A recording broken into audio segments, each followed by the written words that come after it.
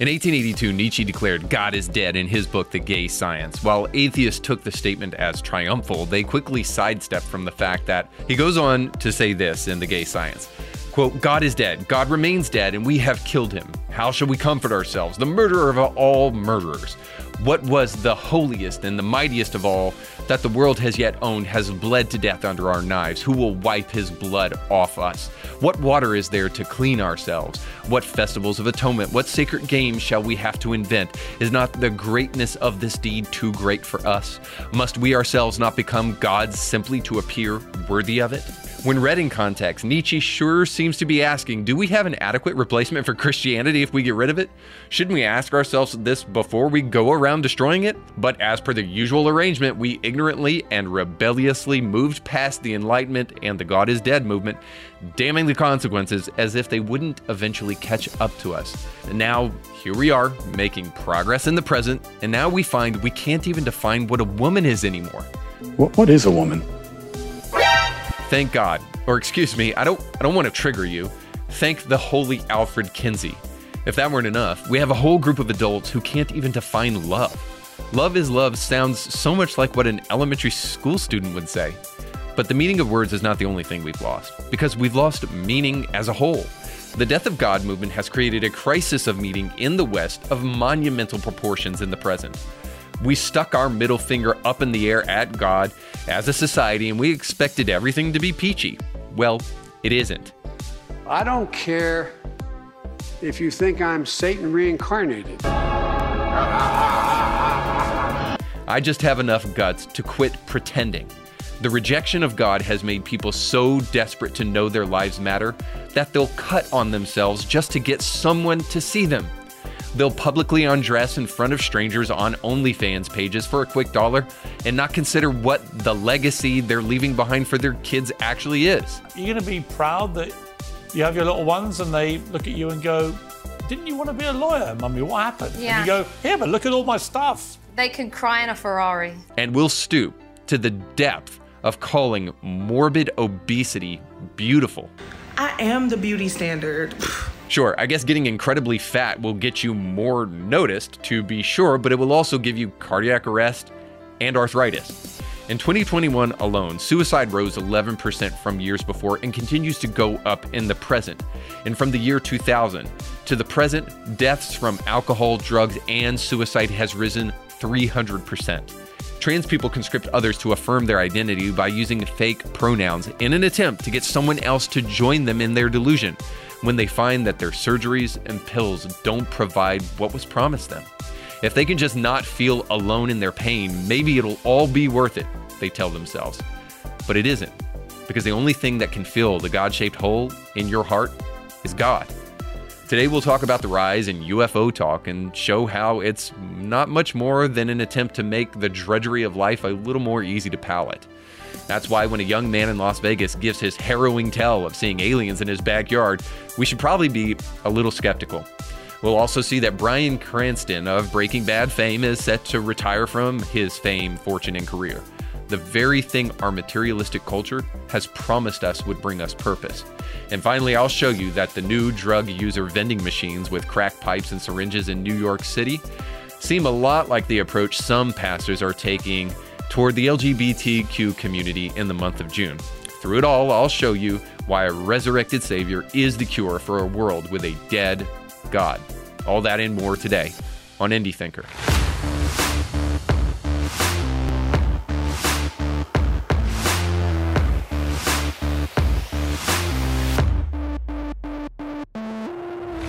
Welcome to the show. Don't forget to like, share, and subscribe, and don't forget to check out today's show sponsor. Now, if you're going to curb inflation, you're going to have to get creative, whether that's by pinching pennies or by dreaming dreams and maybe starting that business that you've dreamt of for years.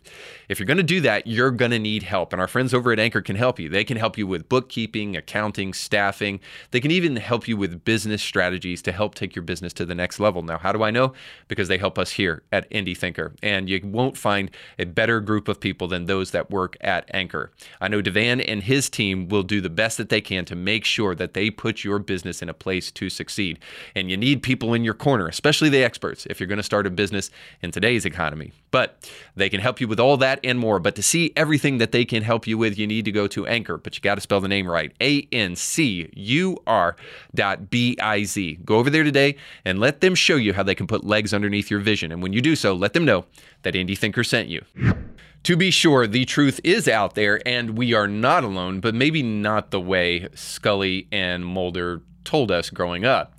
Now, there has been an increase in the claims of visitation and seeing aliens, as well as seeing UAPs or UFOs in the sky. Now, this also comes on the heels of our Pentagon telling other lawmakers that, in fact, that they do investigate unidentified aerial phenomenon, otherwise known as UFOs, and have been doing so for some time. That probably shouldn't come as a surprise to you, but of course, it has not stopped the sky-watching community from suggesting that, of course, we all know what this is. E.T. has come to visit us again. Get your bicycles ready. It's time to take off. So, according to sworn testimony from high-ranking intelligence officials, the U.S. has received multiple craft of non-human origin. Just recently, a high-ranking official named David Grush went on News Nation to inform the public about the top secret information that he has. Here's a clip of him doing that. You were trusted with the most intimate secrets. Yes. Grush sitting down with award-winning investigative journalist Ross Coulthart, who's reporting for News Nation and has spent years reporting on the UFO question. What conclusion did you come to at the end of your time on the UAP task force? The UAP task force was refused access to a broad crash retrieval program. When you say crash retrieval, what do you mean? These are retrieving non-human origin technical vehicles, call it spacecraft if you will, non-human, exotic origin vehicles that have either landed or crashed. We have spacecraft from another species. We do, yeah.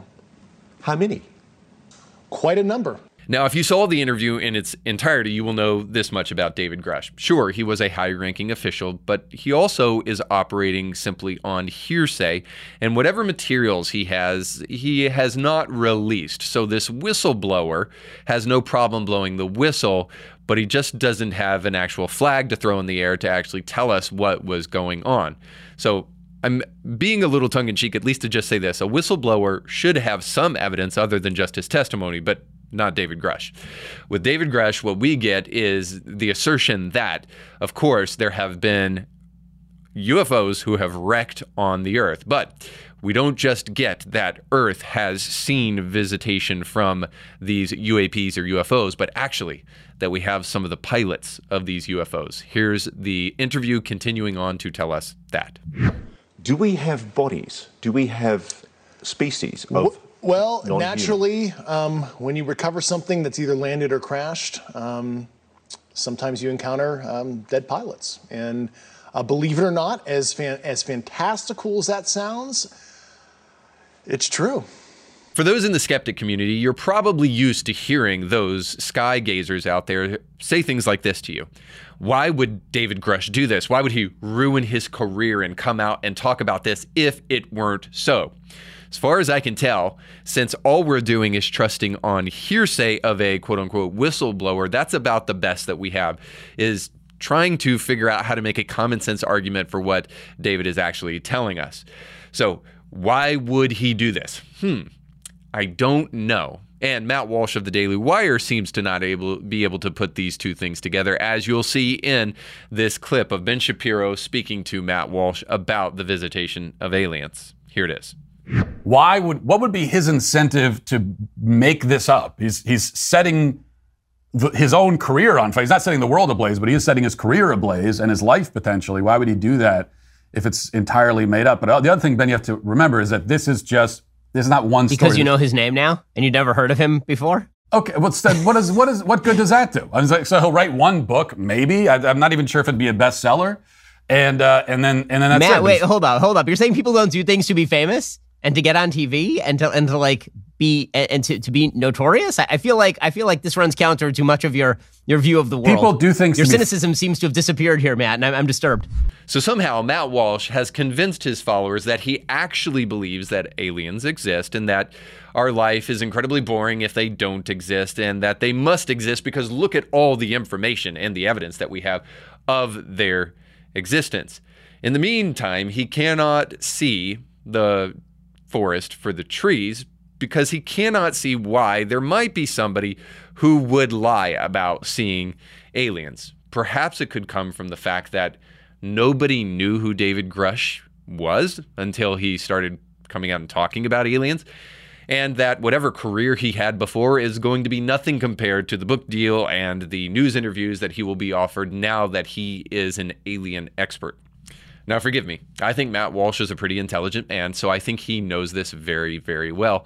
And he's kept this troll going on in an admirable way that I think deserves all the appreciation in the world, while not stooping to the place of actually throwing out all of your mental capacity and the thinking process that would be necessary to actually believe that David Grush is telling us the truth. So why would David Grush lie about aliens? Why would he ruin his career? Because the career that he has in store for him is way better if he can actually get some traction with this false story. Case in point, just last week, around the same time as David Grush's story came out, conveniently, a clip of a young boy who claimed to see a 8-foot-tall alien creature in his backyard came out, and the Las Vegas local news station was there to exclusively report on this young man who saw aliens. So here's that. I'm Denise Valdez. I'm Brian Loftus. A family says something crashed into their backyard, prompting them to call 911, saying they saw creatures walking around. Our 8 News Now investigators digging into this for weeks now, and tonight our David Sharns with the video you will only see on 8 News Now. David? Right, Denise, sources telling the 8 News Now investigators that several agencies believe something landed or crashed. Whether it was non-humans or not, it certainly scared the people living on this property. Now, before we show you that video, listen to their call for help. There's like an 8-foot person beside it, and another one's inside, and it has big eyes and looking at us, and it's still there. Okay, where is this on your property? In my backyard. Now I know the fear that was dripping off that phone call, the Academy Award-winning performance that you just saw was not an actor, but a real-life young boy that was terrified out of his mind. That's what you heard right there on that phone conversation. Or maybe a boy that didn't really even do that great of a job trying to sell us on the fact that he saw an 8-foot alien in his backyard. Now, again, why would anyone do these kind of things? Well, this young boy has a YouTube channel. And his YouTube channel has a total of 1 video on it. This young man has 8,000 subscribers and close to 500,000 views on this one video describing the harrowing events. On this video, which I will save you the brain cells of showing you, he claims at the very beginning, "Now I know you think that I'm not telling the truth, but I promise you I am." Whenever you have to, put that disclaimer forth on a video, typically you should have a high level of skepticism when you see it. Needless to say, the fact that this boy has 1 video and has more subscribers than me and has more views than any of the videos that I've made, which total now over about 600, is completely unconscionable. Now, I am not complaining about the 50% of you who watch my show and then don't subscribe. I am not complaining about the hours of research and effort that I put into the show every single week. And I'm not complaining about the fact that this little boy, all he had to do was tell 1 lie and get more views and more subscribers than me. I am not complaining about that because I am not bitter whatsoever. I'm just merely trying to frame this for you so that you understand. The reason these people are saying these things is that you actually get attention for doing it. And it is the kind of attention that people so often in our culture crave today.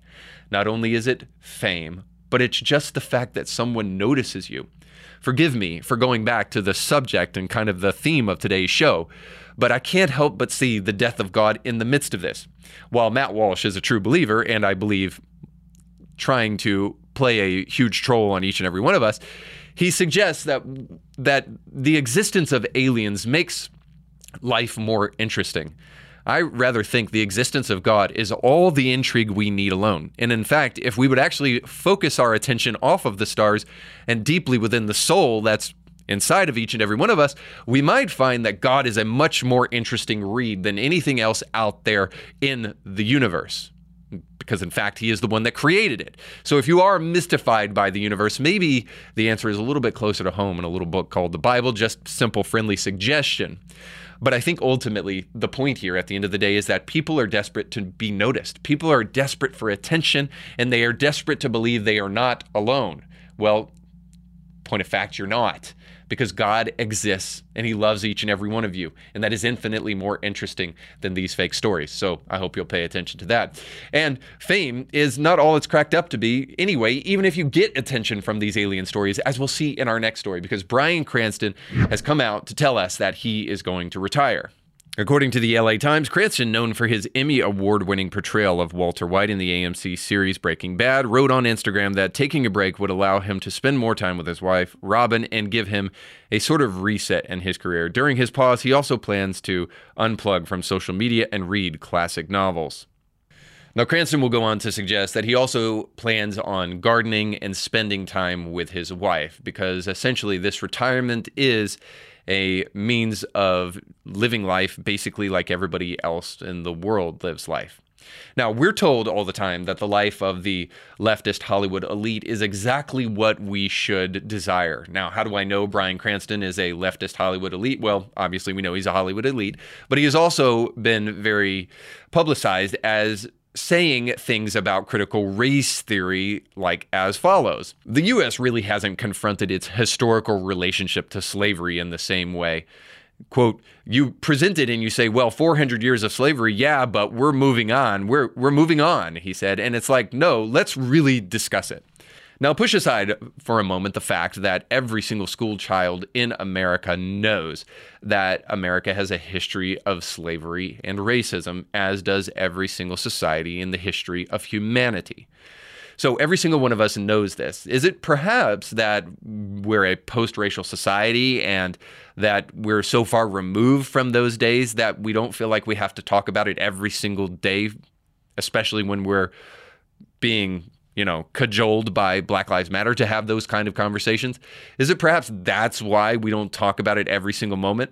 The idea that we haven't come to terms or had a reckoning with slavery since we brought the first slaves over in America is just absolutely ridiculous. Every single school child is taught it, as I said before, and every single person understands that it is something that has historical ramifications. But the reality is how much of those ramifications are in the present, who knows? But more importantly, the point here is just simply this. Bryan Cranston has lived the life of the leftist utopia. He has experienced fame, money, fortune. He can't go anywhere where people don't know him, regardless of if his head is shaved like Walter White or if he has hair like the Trumbo actor. The reality is that Bryan Cranston is a perfect example not only of fame and fortune, but how the left has been lying to us for years about what is really important for life. Now, I know some of you are saying his break is just temporary, or even if it is, everybody has the right to retire from their work. Well, of course, everybody does have the right to retire, especially after they've had a storied career in whatever industry and field that is. But it's interesting to me that Bryan Cranston has essentially believed all the ideological things that the left wants you to believe and has achieved all of the things that we tell our materialistic culture that you're supposed to achieve. So if it really is all it's cracked up to be, would you really want to take a break from it and or retire from it permanently? And more importantly, would you want to retire from it in such a way that you go back to doing what everyday average Americans do every single day of their life? See, we've been told fame and fortune is the thing that will ultimately bring true purpose in your life. Well, the things that truly bring purpose in your life, you don't take a break from them. Perhaps the secular culture that we've foisted upon millions of Americans actually isn't all it's cracked up to be. Perhaps materialism, being the god of most average Americans, actually really doesn't provide the kind of deep existential meaning that we need in each and every one of our lives. Perhaps gardening, being with your family, taking on roles and responsibility are the ways in which we truly derive meaning and purpose in this life. And so here's the point. We need to get back to the place where we're actually living for the things that matter in the long run, where the kind of lives that we're living are the kind of lives that we want to be doing 10 years from now, 20 years from now, 30 years from now. Of course, everyone has the right to retire. I'm just simply saying this. Please follow me. That it's best if we can commit our lives to the things that will really matter in the future, to the things that will matter 20 and 30 and 40 and 50 years down the road. And we live our lives completely, committed to those things.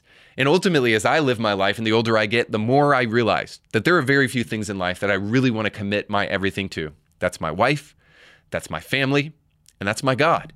Those are the things that truly bring the most amount of peace and rest for your soul. So live now doing the things that you would like to grow old doing. As much as possible, quit with the tattoos and the trans surgeries, because a 90-year-old man with tattoos all over his body isn't that attractive. And by the way, if we're going to talk about the body positivity movement, let me just go ahead and deliver some crushing news, like literally. There are not 500-pound elderly people. You know why? Because morbid obesity tends to take people much younger, and they don't get to live their lives well into their elderly years and enjoy those years. So ultimately, again, I'm saying it's important for us as a society, as well as individually, to figure out what are the things that we want to live our lives doing that will matter the most in the long term. So play the long game with life, and don't just live for the materialistic things that are flashy in the moment. Figure out those things that matter the most. And as we dig into our final segment, Bible Study with Democrats, I hope you'll see there is one thing that matters more than anything else that we can do in this life. Oh, God of pronouns. In the latest Orwellian attempt to try to destroy language with Newspeak, the New York City Health Department has been placing public health vending machines around New York City. Now, doublespeak in this way. Public health vending machines sure look a lot like drug use vending machines, because these quote-unquote public health vending machines come complete with crack pipes, syringes, and of course, condoms to complete not only the Orwellian destruction of language, but the Brave New World vending machines of vending machines to give people drugs and sex to help them plug out of reality.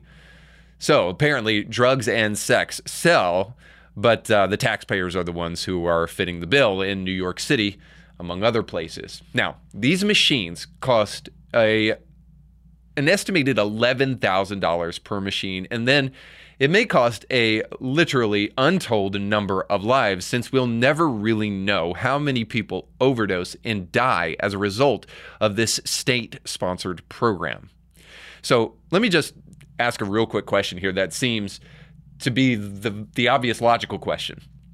If this is really about public health and saving lives, and you want people to, you say, have clean syringes so they're not injecting AIDS into their arms or other foreign substances, you want them to have the best chance of kicking their habit and getting off drugs, and you want them to have the right necessities in case something bad were to happen in case of a horrible accident, why not just put Narcan in these things? Why not just put the kind of drugs that would help somebody who is overdosing in these things if they really are about public health rather than public drug use?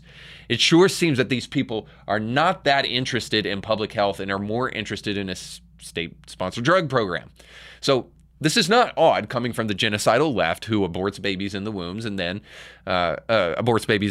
also tries to mutilate children before they even have the ability to decide whether or not they want to have kids in the future, or those who resort to claiming climate change is the greatest threat we are facing in America when they're not claiming that white supremacy is, and suggesting that we need way less people if we're going to fight climate change. The genocidal left seems bent upon giving people the weapons of their own destruction, and here it is no different. So as a Christian, I think we have something to say about it. Now, Dr. Ashton Valson came out, and he is the public health director in New York City, and he came out and said this about the vending machines, quote, "They're an innovative way to meet people where they are and to put out life-saving tools like naloxone in their hands." You know, to meet people where they are, you have to give them the weapons of their own destruction and give them tools that will help them ruin their lives and their families' lives. This is the great way to meet people where they are. I can't tell you how often I've heard these words in church. Now, as a Christian, I'm concerned about the people in New York City in a very imminent physical way, but I'm also concerned about this approach to public health and this approach to Christianity. This meeting people where they are line sure seems code for giving people what you want rather than what they need, or giving things to people that makes you feel better about yourself rather than being honest about what will truly help people the most. Could it be that our society has hamstrung itself from the kind of spiritual answers that are necessary for drug addicts? And because we are such a secular society, we cannot suggest or prescribe any of those. Rather than we just prescribe crack pipes and clean syringes for the ache of the human soul. But again, this is not just public health officials in New York City. This is also people in the church. So I'm about to show you a clip. And this is a clip of a Catholic pastoral approach to LGBTQ issues. And I want you to have a similar kind of skepticism as I tried to recommend you have with these public health vending machines. And I want you to have a similar skepticism with this clip I'm about to show you. So I'm going to stop throughout this clip and give you kind of some feedback as we go throughout it, as we look at this pastoral approach to LGBTQ issues. Many, if not most of us, have close friends and family who experience same-sex attractions. How can we as Catholics nurture these relationships while not abandoning the teachings of the faith? How can we convey to our friends and family how much we love them without waving away the true intentions and purpose of sexuality? So the question at the forefront here, before we even get into the actual conversation, is that we want to nurture relationships among people that we know and love that are in the LGBTQ community, but we want to do so while upholding the real true purpose of marriage and not abandoning the faith. So the answer is already given at the beginning of the video. The way that you truly nurture those relationships is by not abandoning the faith and making it central in the conversation, because that truly is the answer at the end of the day. So let's see if that is the prescription that we get in this video. The answer to all of these questions can be found in the art of true, loving accompaniment. Found in what? True, loving accompaniment. Wait a second. True loving accompaniment? What are we talking about here? What do I mean by that? To truly accompany someone, we don't start by citing church teaching or trying to tell a person exactly what their problems are and exactly how they can go about solving them. First, we must be willing to listen to a person's story. All right, so maybe you don't start there, but you do get there eventually, right?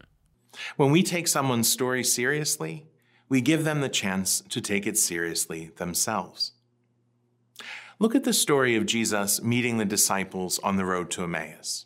He's newly risen from the dead, having just opened the gates of heaven and brought salvation to the entire world.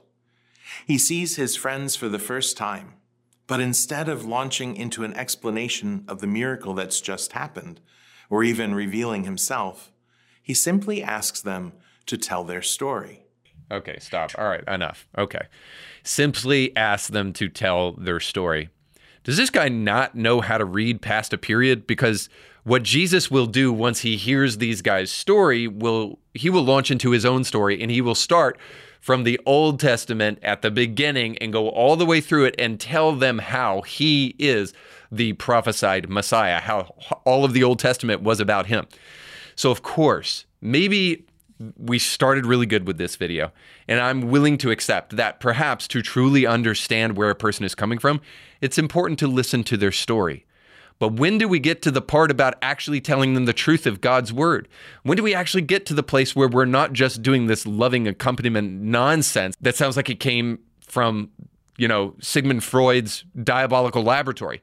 When do we actually get past moral therapeutic deism and get to the truth of God's word? Are we ever going to get there in this clip? Somehow I highly doubt it. It can be difficult to talk about their experience of same-sex attractions.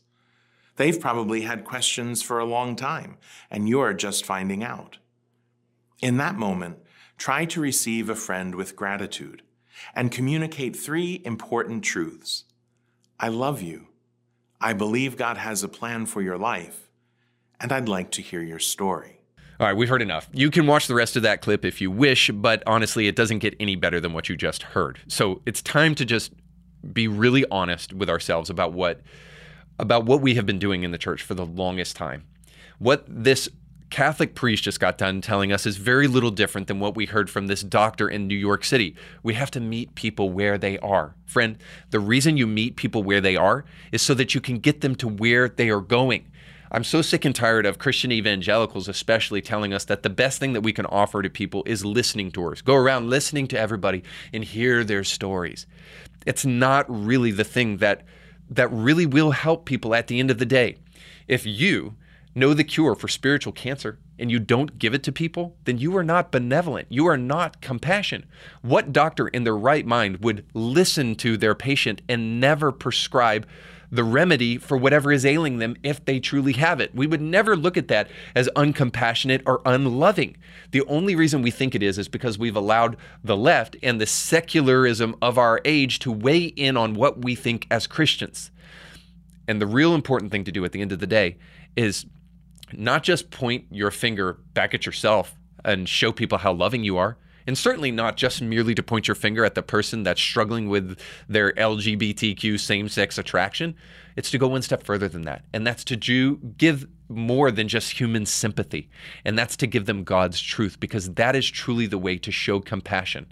And in fact, in our present age, because it is so secular, to point back to God's truth is a way to truly perform an act of unparalleled compassion, because the person in the LGBTQ community knows that you are risking something by being really honest with that individual about what you believe. When you do that, you're saying, I care more about you than I do about the social pressure of this world and the social pressure even that may come from you. I'm not as concerned about what you may think about what I have to say as much as I am concerned about you. See, we need to flip the script. Telling the truth of God's word is not uncompassionate. It is the greatest thing that you can do. So yeah, it's not enough to just merely point at sin. You need to take your finger and point it back at the Bible. Last thing I want to say about this is that there's this conversation that takes place every year during the month of June among Christians about side A and side B Christianity. And side A Christianity is where we condemn homosexuality, and side B Christianity is where you are a person with same-sex attraction, but you don't act on that. You know, you are celibate, and you don't act upon your same-sex attraction. Now, the problem with this whole conversation in the first place is that it utterly misses the point. When you finally take your finger away from pointing at yourself and how compassionate you are and pointing at other people and talking merely only about their sin, and don't take your finger and point it back at the Word of God, you are missing a truth in God's Word that tells people that they can be delivered from whatever is going on in their life. That they don't just have to be celibate the rest of their life because they're always going to be attracted to the same sex. They can find true deliverance to that. Now, you may not believe that as a person that is not a Christian, but certainly if you are a Christian, I hope we can 100% agree with the fact that there is hope and there is redemption, and to not tell people that story and to not get them there as quickly as possible is truly an unparalleled act of cowardice. And what we need is more people who are willing to stand up, meet people where they are, but then to help them to get where they need to be to truly overcome whatever it is that they're dealing with. The longer cowardice sticks around in the church and the longer secularism continues to define what we do as Christians, we will find that we are impotent and ineffective in the world. We'll find that listening tours may make you feel better about yourself and you get to pat yourself on the back for being compassionate, but it doesn't actually help the individual. If you truly want to be compassionate, it's time that we started being really, really honest about what God's word said and what we believe. Thanks so much for watching. Don't forget to like, share, and subscribe. And most importantly, go with God.